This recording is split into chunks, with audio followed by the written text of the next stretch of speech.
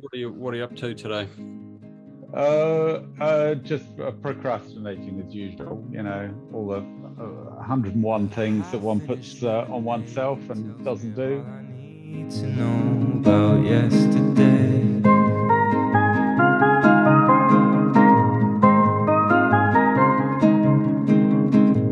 I'm back here again. I told myself I'd stay a while away. Look, to be honest, Berger's getting a little bit self-conscious about all these questions and talking about himself. And he keeps asking me, when are we going to interview some other people and not just have me interrogating him? But see, I have the benefit of knowing Berger pretty well. After a couple of years, I understand his values, and I've come to understand some of his background and what it is that's made him a fearless humanitarian advocate and someone who I think is the exemplar actually of a pretty good doctor. And I admire those people. I admire him, and I want to see those values and those ideas widely promulgated. And I think if we have a good basis of understanding where it is that he comes from, what it is that he stands for, you'll appreciate why I think he's a special voice. And ironically, those are the reasons why he's been attacked. He's been attacked quite ferociously by some critics, and I think that says more about them than it does about him, but it also says something about his discomfort with compromise, and it's really important to understand what feeds into that. I assure you all will move on to using the knowledge that he has, the values that he has, and the mind that he has, to also talk to other people and find out a lot more stuff that should be helpful for all of us if we're interested in being humanitarian advocates, particularly in healthcare.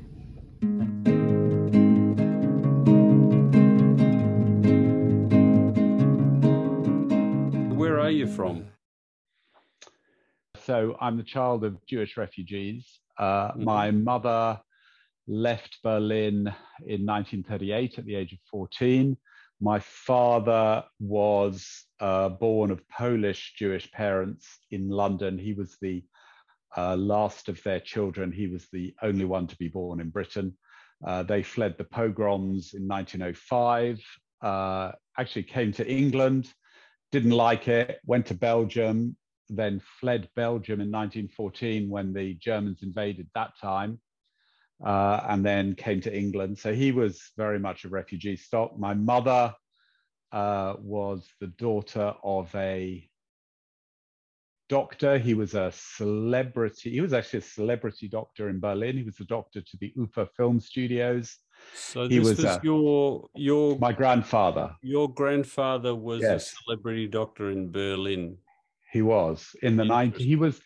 He was a medical orderly in the First World War in the German army, on the Russian front, and on the Western front. He won the Iron Cross for saving wounded in no man's land. And after the end of the First World War, he went to medical school, qualified as a doctor, became he was a GP and gynecologist. He was the doctor to the UFA film studios, like I said, which was, all the Marlene Dietrich, Lotte Lentz, Kurt Jürgens, all the kind of really big stars of the 1920s.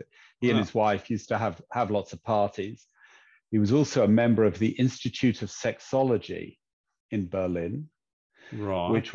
Which was, and he wrote a kind of a history of sexuality. It was extremely graphic. It was called Sex and Sin, and it was a history of human sexuality through the ages. Extremely graphic. Is this available? It's still in existence. It was on the burned list. The Nazis burned it, and he was also a crime. Had a crime serial in the Berlin Evening Paper, and wrote a couple of crime novels, detective novels. One of which was actually these in your famous bookcase. Are these? Yes, I do actually. Can you show us? I've got them. I'll show you. Not that I don't believe you. I'm just intrigued by the. the crime and just one sec. I'm just sexology looking for connection Yeah. Well, I've got to Sex and Berlin, Sin. of all places. So this is Sex and Sin, Mm-hmm. and it couldn't have been published in Britain until pretty much after the Lady Chatterley trial in 1961, because it is so graphic. So he was a very interesting character, very larger than life. He got on with everybody. He was very non-ideological. He was a bit of a hedonist. He loved the bohemian Berlin of the 20s and the early 30s. Right. And one of his friends was actually a guy called von Helldorf, who was the police chief in Berlin. And von Helldorf said to him, "Listen, Heinz, you can stay, but when I tell you you have to go, you have to go." So one day my mother, and it's a bit of a chilling story, my mother, he was divorced. My mother lived with her grandparents. She was 12 in 1936. She used to go every day to his GP surgery, and she would sit in the waiting room. And when he'd finished surgery in the afternoon, he would take her downstairs to the Café Kranzler, which was the society cafe of the day. It still exists. It's on the corner of the Kurfürstendamm and the Joachimsthaler Straße in Germany. And they would go for an ice cream. And she's sitting there one day, 1936, waiting for him to finish. Phone rings. Receptionist takes the phone, goes and gets him out of his surgery. He's wearing his white coat, as they did at the time. He comes out, takes the call, looks serious, puts the call down, puts the phone down, and says, "I'm afraid I won't see you for a long while, Inga." And von Helldorf had sent a car to take him to the airport that hour to get on a flight to London. So the police chief of Berlin is sending a car to pick up your grandfather to get him out of the country. Yes, because he could see that he was about to be arrested. But the daughter was not to go with him. So she stayed with her grandparents, his parents. Right. And they thought at the time that the Nazis wouldn't do anything to the children and the old people. So which turned out to be incorrect. So they actually stayed another 2 years. By this time, Heinz he was only allowed to stay in Britain for 2 weeks because they didn't want any more German Jewish doctors. The BMA didn't want. So he went to South America. So hang on, you're saying that at the time the British Medical Association was resistant to lots more German Jewish doctors turning up. Had been a real phenomenon for them in Britain? They didn't want any more, and they were very explicit about it. And there was an interesting article actually published in the BMJ in 2014, at which time I was a director of the BMJ, which is kind of ironic, talking about the BMA's failure to challenge what was happening in Nazi Germany in the 1930s, despite acknowledging that it was happening. So that was quite interesting. But anyway, so he went to. Can I just drill down on that for a second? So as a director of the BMJ that's published in this article in 2014, did you have any involvement editorially? No, I didn't. Coming out of that point? I didn't. So you were coincidentally, as a director, a grandson of a former German Jewish doctor who had sought refuge in Britain. That's correct. And was rejected. And was rejected. Presumably he would have rather stayed close to his family in Europe than gone to... Where did he go to? So he wanted to stay in Britain. He couldn't. So he couldn't get a visa. So he went to Argentina and Brazil. And he lived in Argentina and Brazil for about 2 years. And then he realized he was making a living. It wasn't great. By this time, his ex-wife was living in Santiago in Chile. What year are we talking about now? We're talking 1938. Right. So 1938, he realized that he had a connection in Egypt. Okay. So he had treated a man called Nahas Pasha when he had visited Berlin in the early 1930s, who was a senior Egyptian diplomat, politician, whatever. Anyway, he became president or prime minister of Egypt in the meantime.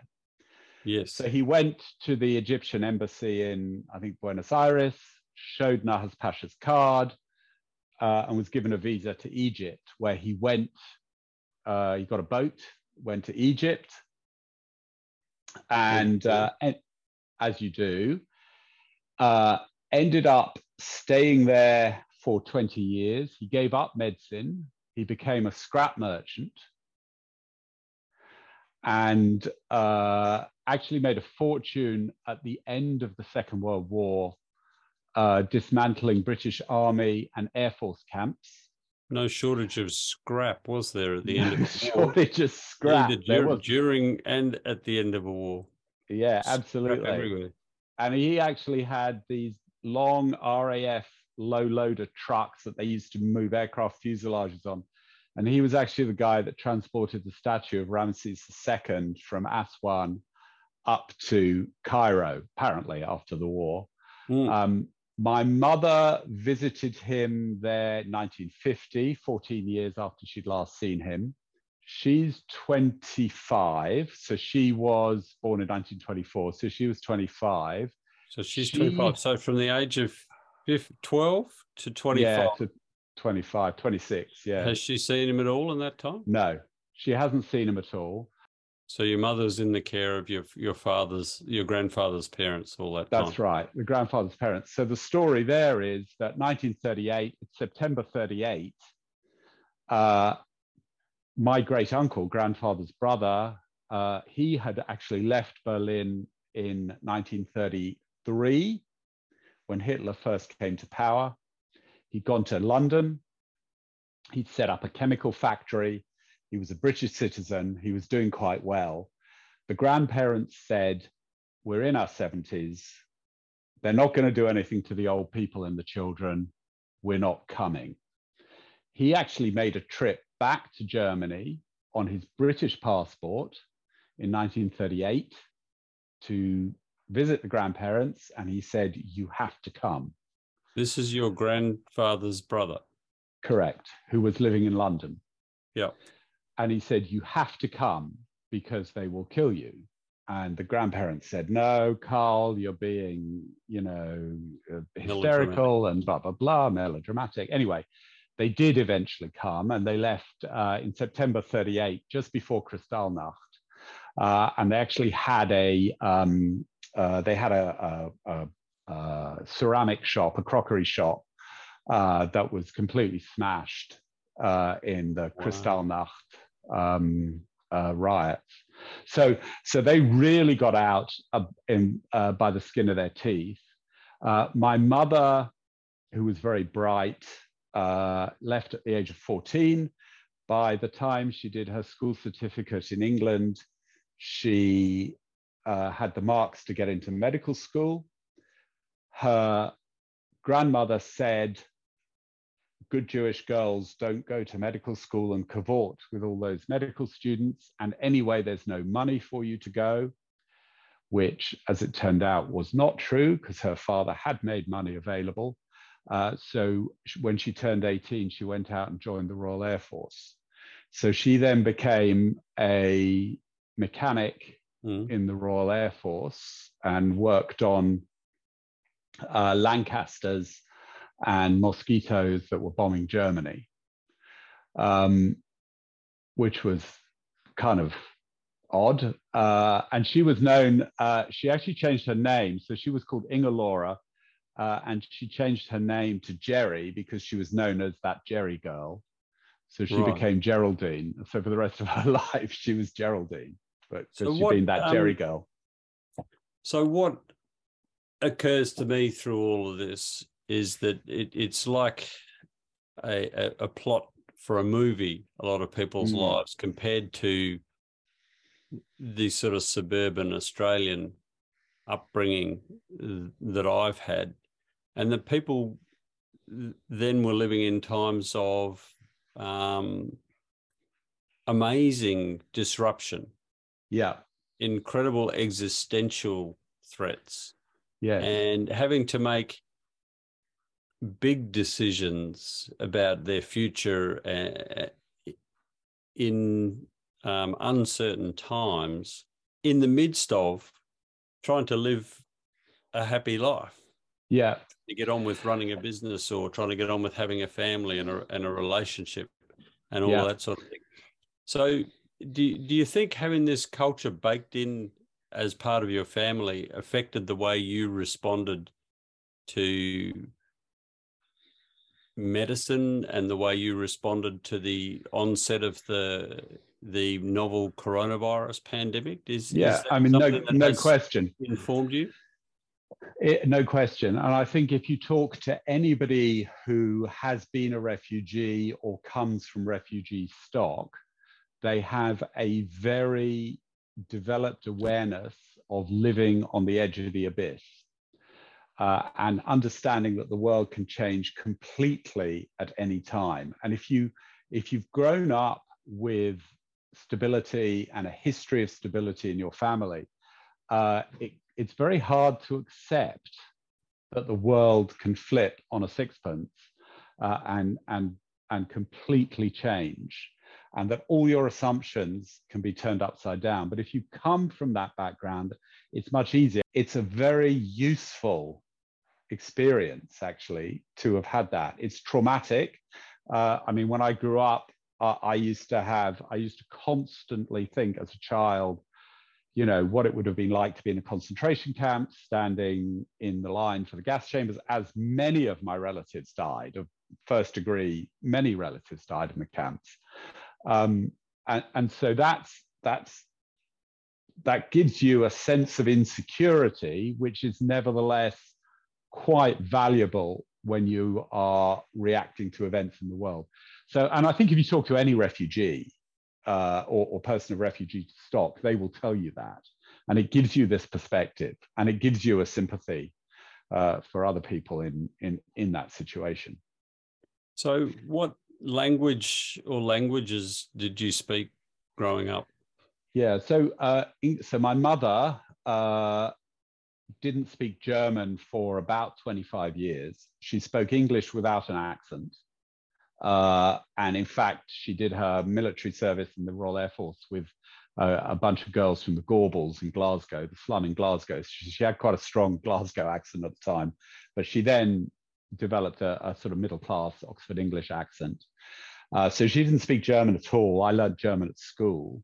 And it was quite interesting. There was this. Do you speak German now? Yeah. I speak reasonable German, not brilliant, but perfectly adequate. Yeah. My parents, it was quite funny. My parents, which I think many refugees would understand, they were in Switzerland in the 1960s looking for a campsite, and they were lost. So my father was driving the car. They had a caravan on the back. They stopped outside a restaurant. And my father said, look, we're in German Switzerland. He said, go in and ask them for directions. So she goes into the restaurant, gets directions to the campsite, comes out, relays them to my father in the car.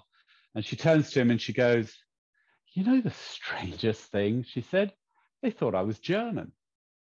And she had totally, for 20 years, just totally dissociated herself from that identity.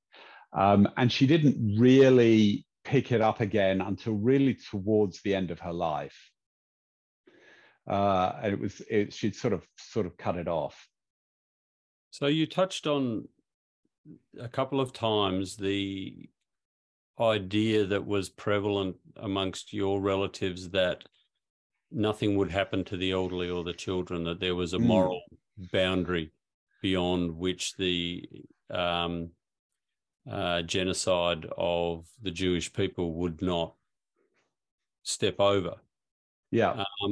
Do you think that had a basis in any reality or experience, or was it a coping mechanism to believe that? Because to my mind, if it's suddenly okay to start killing anyone, then why wouldn't it be okay to kill everyone? Or was it just so disruptive for them to take radical action to prevent it that they needed some kind of myth to believe in, that they preferred to believe the myth than the unwelcome truth?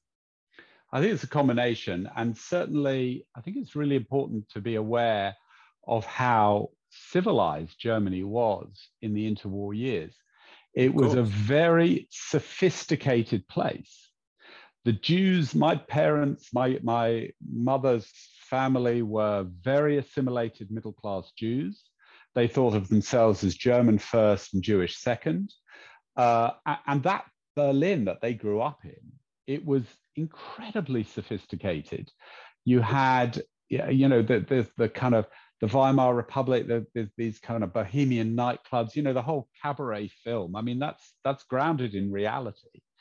And it was a cutting edge of psychoanalysis, and it was really the happening place in the late 20s, early 30s.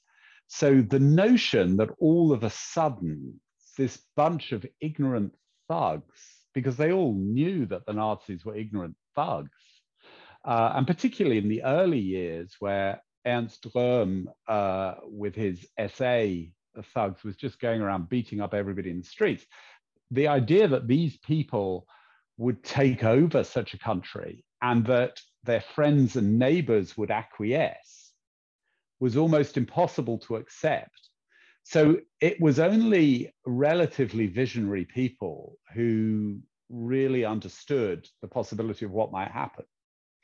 So, if Uncle Carl had not gone back to get them, they wouldn't have survived.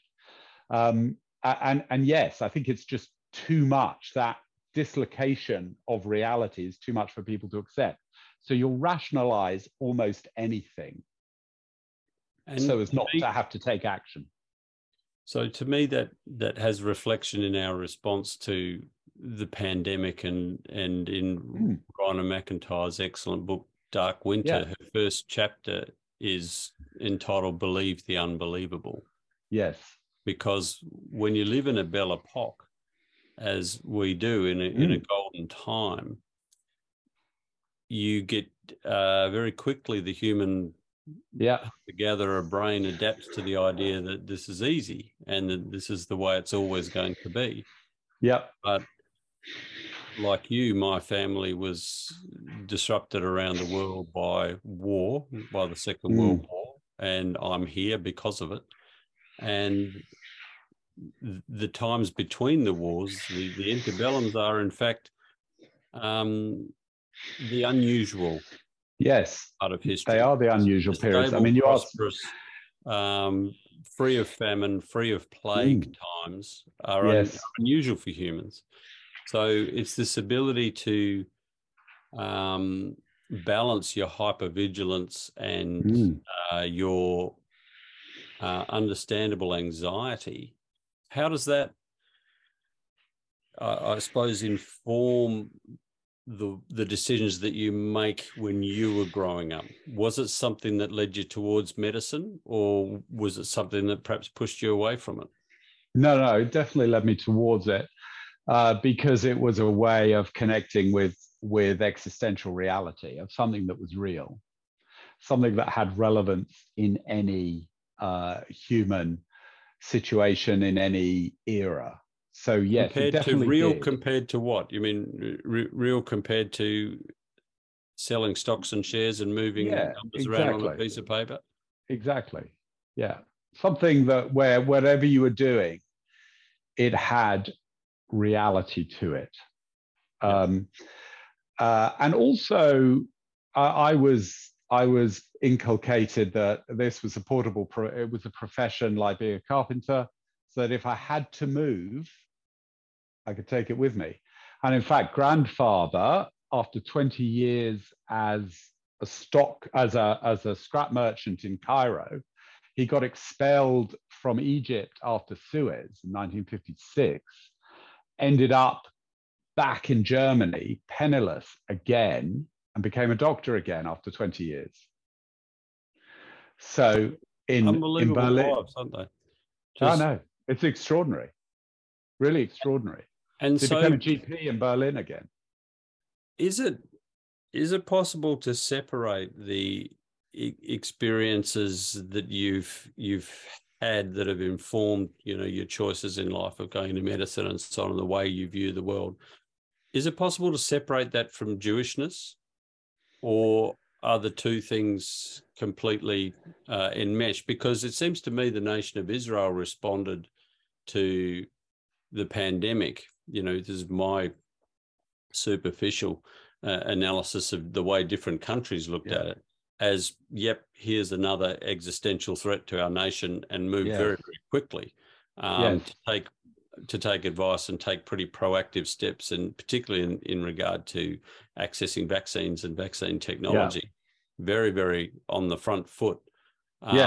Now, I know that nationhood and religion and culture are things that are difficult to tease out, but where do you put your religion in the midst of all of this, if you don't mind my asking? Yeah, sure. I mean, I'm not a religious Jew, so I don't have a kind of religious faith, but obviously I come from that heritage. And it's a very sort of tight cultural and genetic heritage. I was reading the other day that it's thought that all the Ashkenazi Jews in Europe are actually descended from a couple of hundred individuals from the town of Erfurt in Germany in the mid 14th century. So we're a very tight group, and with that kind of cultural expectation of living on the edge of annihilation. So, I mean, yes, of course, that will have informed the Israeli response. I mean, latterly they've gone like everybody else, but it certainly informed that initial response. It is really interesting how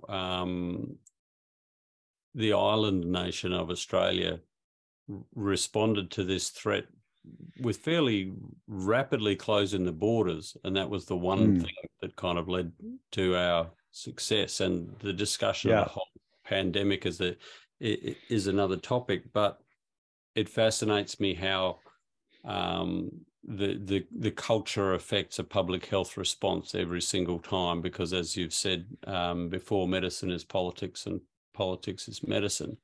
So what happened in between how did you end up in medical school, and where was that? That was in London. I didn't have any doubt that I wanted to study medicine. So I went to London University, St George's Hospital, and did a 6-year medical course. I did an extra year of a BSc where I did a couple of units in philosophy of science, which has really helped me actually to understand what's been happening in the pandemic. Was there a lot of people doing it, or was this an unusual side branch? Yeah, it was an unusual side branch. So I was in with the philosophy and social science students at UCL, University College, doing I think it was a 1.5-year course on the philosophy of science and social science, which is essentially a kind of foundations of knowledge. What is knowable? How can we come to know it? What is truth? How do we can we even approximate towards truth? And a solid grounding in the scientific method. And that's really helped me understand what's happening in the pandemic. And I would identify the majority of our problems as stemming from a lack of adherence to scientific rigor. And that's both through ignorance and design, I think. But it's become very apparent to me that a large body of the medical community has very little understanding of what it is to be a scientist, of what scientific knowledge is. And that's been quite a shock, actually, the degree to which I've come to realize that is the case. So we've had a lot of argument to put a concrete example, the issue of the aerosol spread of the recent pandemic. There were a lot of doctors who were prepared to argue with aerosol scientists and people whose field it is to determine these kind of things. But we had clinical doctors with no scientific, basic science experience at all, who were very prepared to be adamant about scientific principles of which they really didn't seem to know much. No, absolutely. And you know, okay, so I don't have any quibble with them potentially arguing with aerosol scientists, but not if their arguments are nonsense. And that's the problem. You know, they could easily have boned up on the information and make coherent arguments, but they didn't. And the arguments are nonsense. The arguments against aerosol spread, and it turns out that for a long time, these arguments have been nonsense, and that actually, you know, a lot of infections are spread by airborne means. I mean, I think the most influential philosopher for me was Thomas Kuhn, who was an American philosopher of science who in 1967 wrote a book called The Structure of Scientific Revolutions, which kind of build, I think it was Max Planck who first identified this in the early part of the 20th century. But basically, you know, nothing changes in science really until the current practitioners are retired and or dead. In other words, the kind of fortress of contemporary scientific knowledge is defended to the death by the current practitioners. Because we go through a period of learning, which is pretty intense. Then we get into a period of our life where we're practicing, and we're not only are we pretty comfortable at that point and used to doing things efficiently with the knowledge that we have, but we also become the leadership within the profession who have the say over who might be appointed to training positions, and you know, this is the way we treat our patients. Now we pay lip service to lifelong learning, and we can't be changing what we do every week. But people like Nobel Prize winner Barry Marshall certainly come up against the same forces when they're trying to explain that actually stomach ulcers are caused by Helicobacter, and we need to be treating that. But you have a medical and pharmaceutical industry which have a different understanding. And you know, again, I think we talked before about the shining brand that we have in medicine and also science, that we're these kind of noble warriors who are out there. Our only quest is for knowledge and truth. And that is so naive and just painful in its simplicity, because we are humans. Scientists are humans, doctors are humans, politicians are humans. And the reality is that, as you say, once you get to a position in life where you have something to defend, you will defend it. And there is no question that influences your degree of bias. As a novelist said, it is impossible to persuade a man of something if his salary depends on believing otherwise. It sounds like something H.L. Mencken would say. Yeah, it's one of H.L. Mencken's contemporaries. I will remember it in a minute. One of his, and it's analogous to Mencken's line that it's very difficult to believe that as someone is telling the truth, if you would lie if you were in their shoes. Yes. So it's it's the same thing. Yeah. A human nature thing. I just want to say, the really infuriating thing is the pretense that we aren't all human, and that some of us are, you know, that by profession, we can stratify one group out as particularly noble. And the reality is it just is not the case. And we have to factor that in to our deliberations and understanding of what's happening in the world.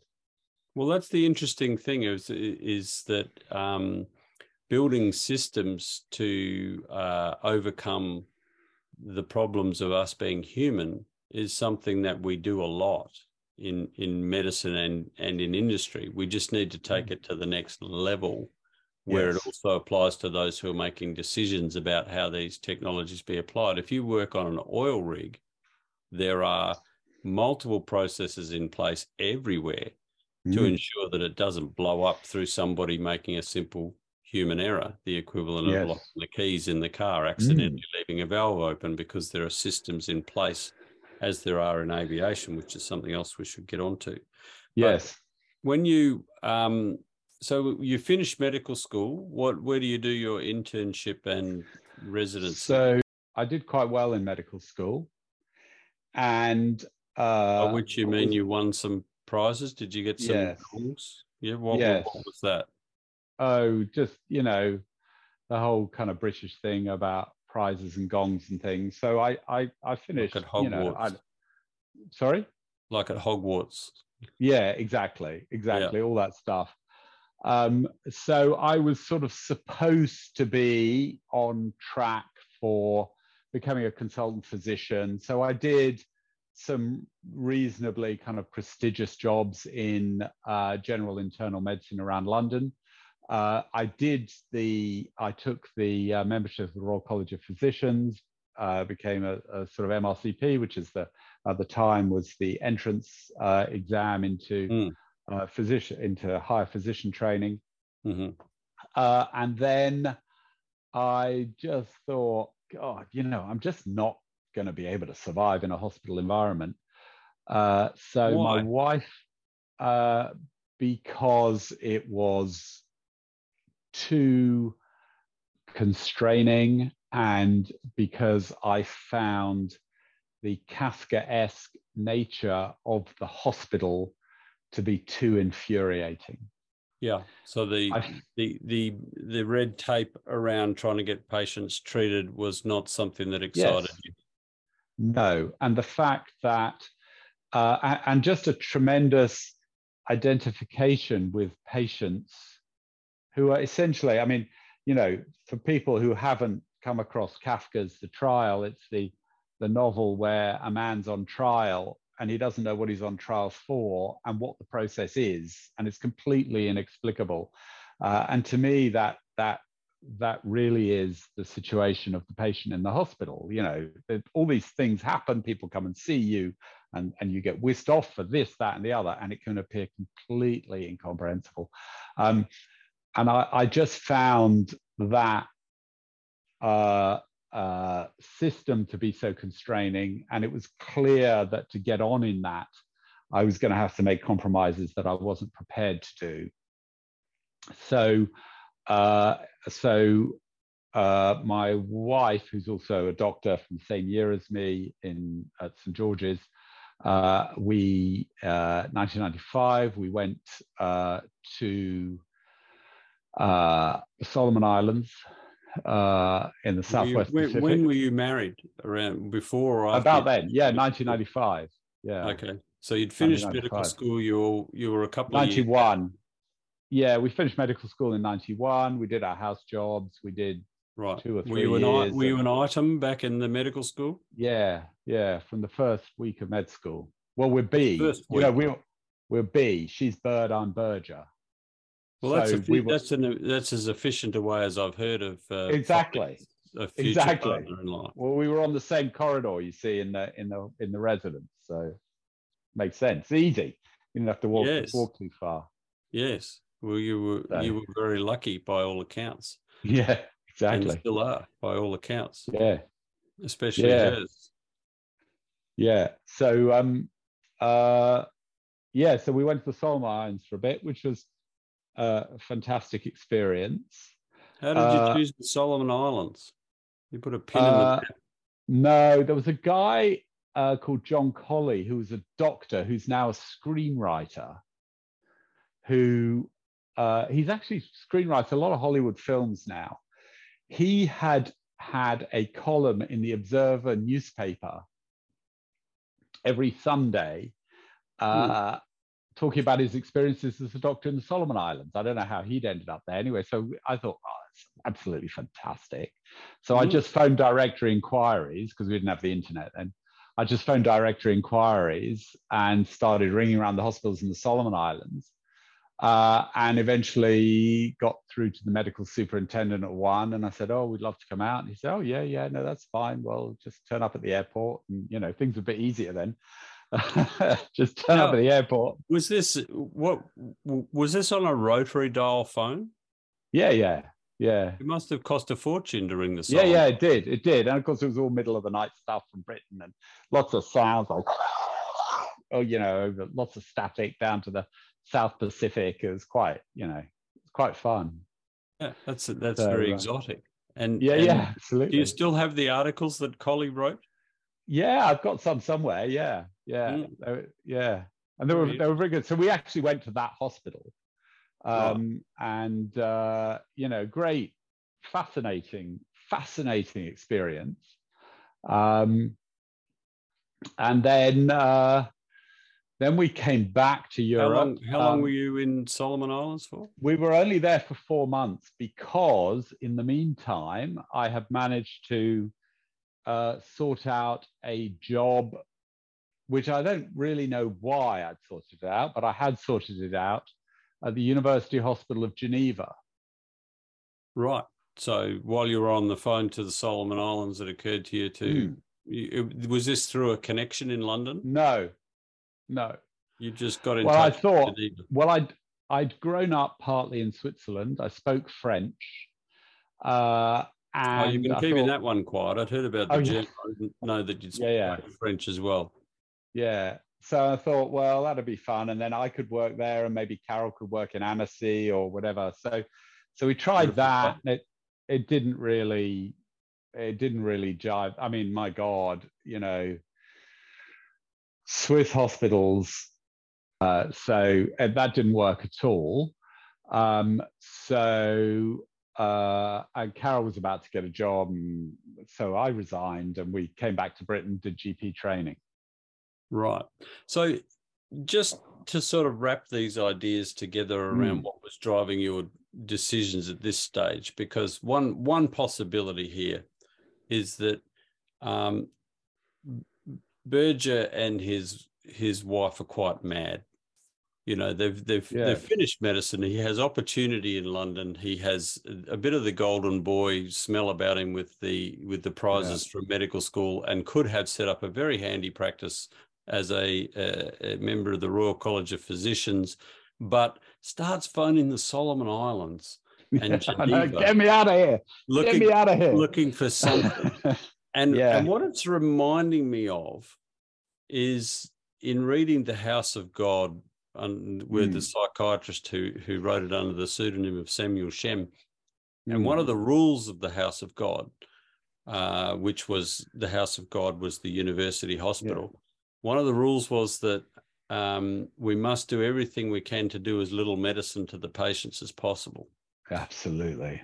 And it seems to me as though your rejection of this hospital system is from the same breed of thinking, that the medical system has the potential to do so much good.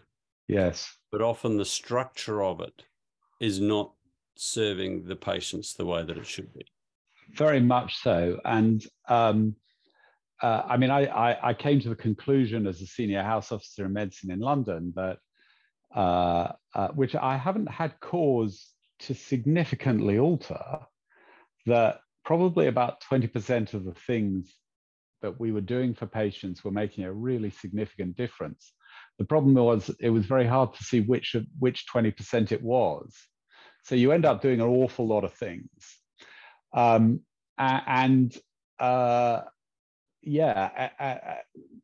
think, I mean, everybody from our generation, every doctor from our generation's read The House of God, of course. And I think there's an awful lot of truth in that. So defending patients from the system becomes a bit of a theme.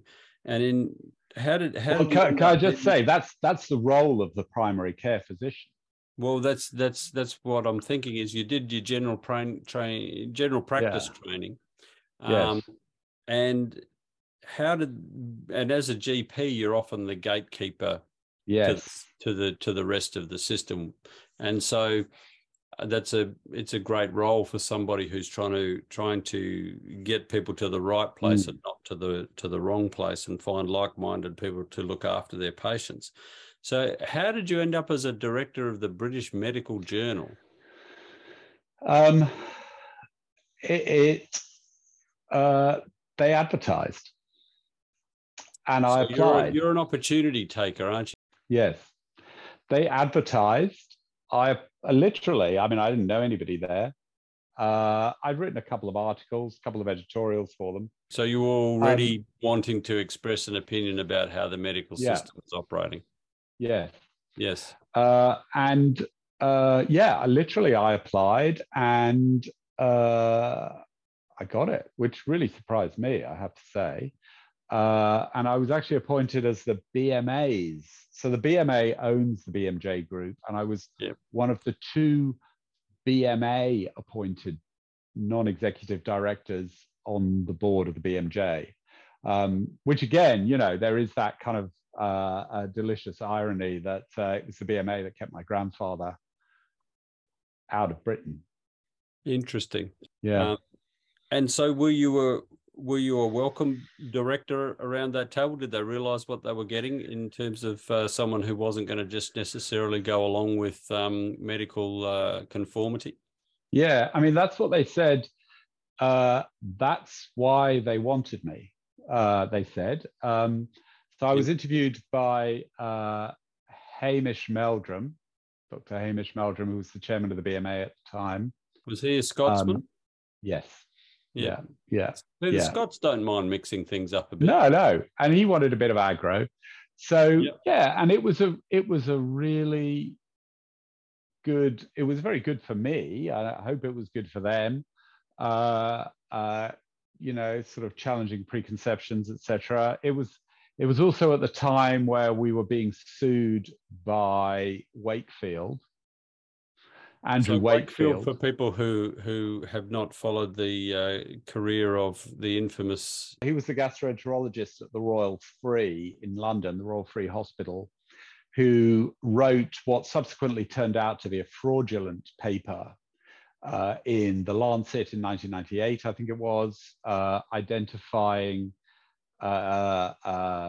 basically drawing the link between the measles vaccine, the MMR vaccine, and autism in kids. And shortly after I joined the BMJ, we ran a series by the excellent investigative journalist Brian Deere, which exposed that fraud once and for all, and actually eventually caused the Lancet to withdraw the paper, although it took them a while. Anyway, he spent a long time trying to sue us from the US. Must have been a bit of a worry for the journal's directors in a financial sense, and would have taken up a lot of brain cycles having to deal with a litigation process. It's an incredible time waster. It was vexatious litigation. Eventually, it got dismissed under the Texas anti-SLAPP legislation. So it eventually came to nothing. But it was something that occupied a lot of our time and mind share for me. That for me has been very ironic, because I've latterly been kind of slandered as an anti-vaxxer for having written about the problems with the AstraZeneca vaccine as it came up in the early part of the pandemic. It's difficult to now imagine the pre-vaccine for COVID world unless you have a child under the age of 5, of course, because they don't have the vaccine in Australia or the UK. Mm-hmm. The sum total of all of these things has left you in a position of wanting to be an advocate, and Why is it that you chose to come to Australia? There were a whole variety of reasons. Partly, we were both, my wife and I, Carol and I, were both a bit bored with being the kind of medical civil servant, public servant that general practice in the UK has become. We both wanted to do more medicine. We also were very aware of the limitations of Britain for our children. And so we also took a very long-term sort of geopolitical viewpoint, looking at the upcoming century for our planet, which is looking troubled. And we had the opinion that for us, for our children, that relocating our locus of operations, as I put it, to the Southern Hemisphere looked sensible. So I gather your dinner time conversation was a little different to what did you think about that episode of The Bill? Yeah, it was. It's very, this is going to ship pretty quickly. Where are we going to go? And you became refugees. We became, yeah, kind of. I mean, we were in our mid-40s. We had a nice house. The kids were in a private school. We were GPs in a nice practice, which we just built, the building. And we thought, this is just not going anywhere. If we're going to leave, we have to leave now. And then I was on a train back from the BMJ board meeting in London to Devon, where we lived. And the train was late, and I was reading the newspaper. I was reading the Times. And I got to the births, marriages, and deaths. And it said, and I was so bored, I was reading the births, marriages, and deaths. So I'm scanning down the marriages, and it said, Kirsten Bradby, Director of Admissions, Woodstock School, India, marries Ed Bevan. Oh, that's interesting. So I Googled Woodstock School, India, which is a school in the Himalayas. And oh, that sounds interesting. So looked it up. It's 150 years old. So anyway, cut a long story short, we came via a year in India, living in the Himalayas. Of course you did. I'm a bit to Australia. You only spent a year in India after seeing a random line in the back of a newspaper while you're waiting exactly. for a So you saw a train leaving for India and you decided to jump on it. Yes, and it was great. It was a fantastic experience, living at 7,000 feet on a ridge in the foothills of the Himalayas, meeting lots of amazing people. That was a good experience for us. So Berger, are you risk averse, or are you actually have a huge appetite for risk? Because I'm getting confused about now, because you seem very worried about what might happen to your patients. But you decide you're going to ship your kids and your wife off to India, to the Himalayas, on the way to an unknown life in Australia. So where it's just like positioned as far as taking risks is concerned? I mean, it's just that you just don't take stupid risks. You don't take needless risks. You take risks where which you can mitigate and where you think the payoff is good, but you don't take stupid risks. And allowing the coronavirus to spread in the way that we've allowed it to spread is a stupid risk. It's dense. It is offensively stupid. And that's what I don't like. I mean, as you know, in 2019, I flew a single-engined aircraft from the USA across the North Atlantic to Europe, across the whole of Russia to Japan, down to Australia, and then my son took it on to New Zealand. So that's not an enterprise without risk. But we'd had all the risk mitigated. There was still some risk left. It was like, we'll take it. But it wasn't a stupid risk. it wasn't, and there was a big benefit to it. You just don't take stupid risks. And what's happening now, what has happened in the last 3 years, as I say, I find the stupidity of it offensive. It doesn't just irritate me.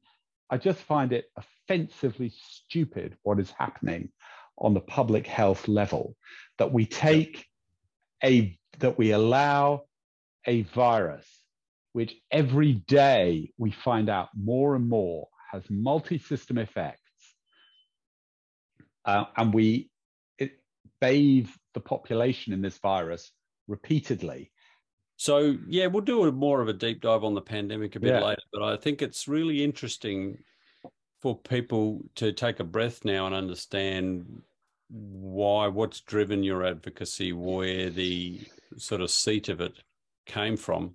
And then we can talk more about specifically how that got applied during refugee advocacy, during the COVID pandemic, and where it leads to from here, because I think what we're determined to do is, in the midst of war, in the midst of plague, in the midst of famine, is to also do as much as we can for others whilst living a happy life.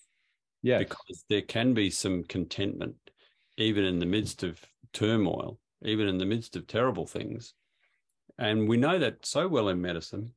I think it's finding the optimism amidst the measures that we need to take, and even in the face of overwhelming stupidity, we can form a community of people who will support one another and who will absolutely one another.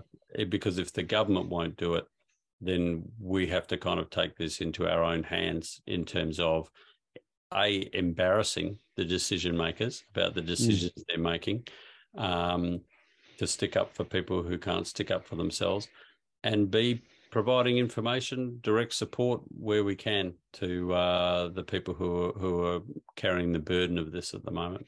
Yeah, and I think that's been the most important thing for me in all of this, is that a lot of people have felt reassured, less alone, and that they're not mad, because we all look around us, or certainly I look around every day and go, who's mad? Is it me or is it everybody else? And knowing that there are other people who think as you do is a real reassurance. So yeah, I think you might be a bit mad. A bit mad. I'll take that.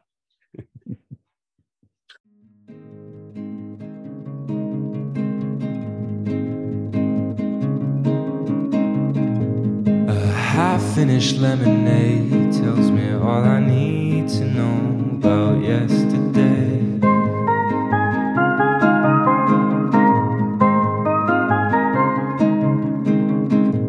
I'm back here again. I told myself I'd stay a while away.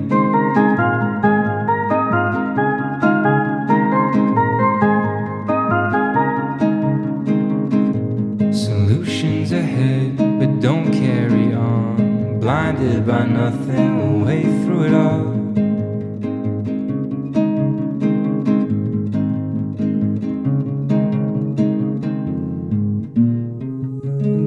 Hold on, too dark.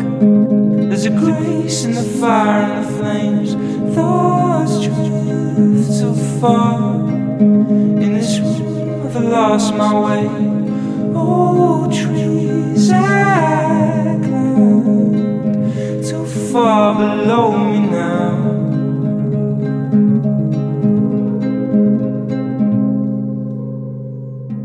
And where do I go when the signs aren't so bright, and I'm weighed down by feeling I don't have much time? It's okay, I suppose, let's just hope that it goes. No need to stress over a failure to cope.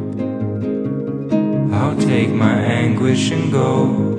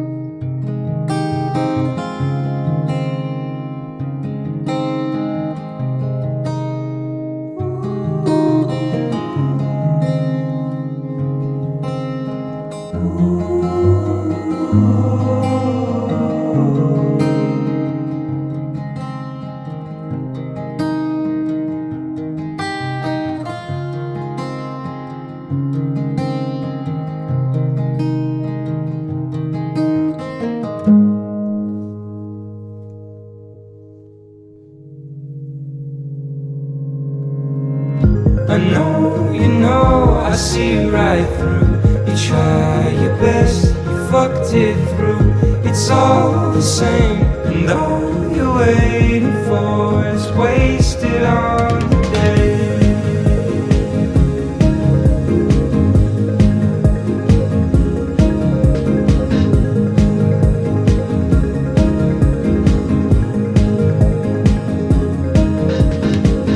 I know, you know, I see right through. You try your best, you fucked it through. It's all the same, and all you're waiting for is wasted on the day.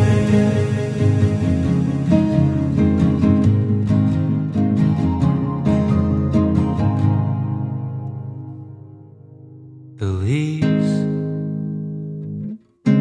they'll grow in the spring, and they'll fall again soon. Still we grow tall.